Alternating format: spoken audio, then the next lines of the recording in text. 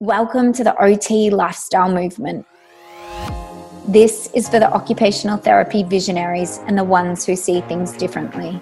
We're moving our profession forward through living and leading a truly holistic lifestyle.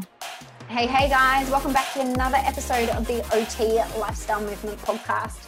I'm Rhiannon Crisp, occupational therapist, personal trainer, and founder of OTLifestyleMovement.com. Hope you are having an awesome week so far, guys. Today we're diving into the Transtheoretical model, and this is also known as the stages of change model. And it is a brilliant, quick assessment of a person's motivation and readiness to change. So as OTs, we need to be evaluating a person's readiness to change so that we can provide the right level of support. And the Transtheoretical model is a great way that we can do this. It describes 5 stages of change, and I'm going to dive into them. So the first one is pre-contemplation. We've got contemplation, preparation, action, and maintenance.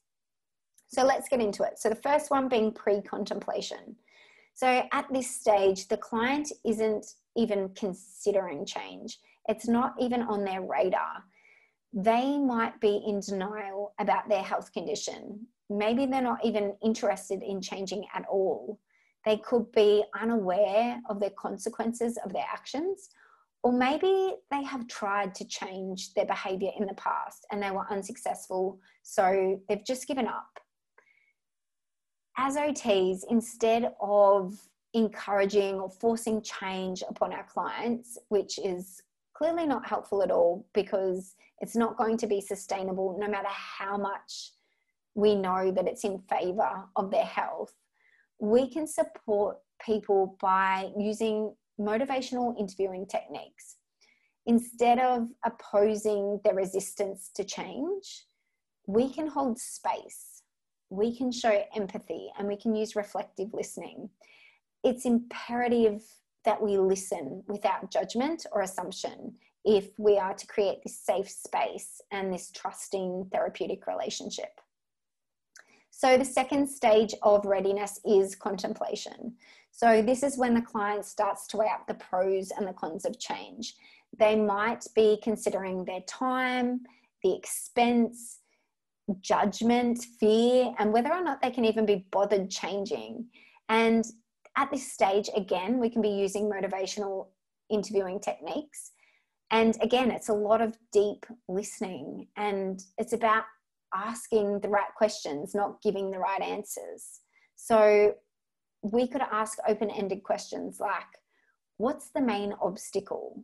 What's holding you back? What if you do nothing? And we can also use quantitative measures to assess a client's readiness to change by evaluating 2 things: importance and self-efficacy. So for example, you could say, on a scale of 0 to 10, 0 being not at all important and 10 being extremely important, how important is it to you that you can ... shower independently, or prepare your own meals, or return to work, whatever it is that you're working on with them. Or you could also say, on a scale of 0 to 10, 0 being not at all confident and 10 being extremely confident, how confident are you that ... you can shower independently, prepare your own meals, return to work, etc. Again, whatever it is, whatever that goal is that you're working on. So the third stage is preparation. This is when the client begins collecting information and makes tangible plans. And we can help them by showing them where they are now and where they want to be, and build this bridge with them. This is the stage where we can also start to provide more lifestyle optimization education in preparation for this sustainable occupational change. So the fourth stage is action. So this is when the client has more confidence and takes action to change their behavior and implement the plan, whatever it is you have set out in place with them, because it's a partnership. You've got to remember this is a partnership. And we can help them by providing positive reinforcement helping them gain skills to deal with the challenges that are going to come up on their journey, and create collaborative short-term goals. The fifth and the final stage is maintenance. So this is where the client strives to maintain their new habit change, and we can help them by planning ahead in case there is a relapse. Okay, so they're the 5 stages of readiness. And that's how we can look at a person's readiness to change. This is how we can assess it. So we know where to meet them. We need to meet them where they're at. Okay.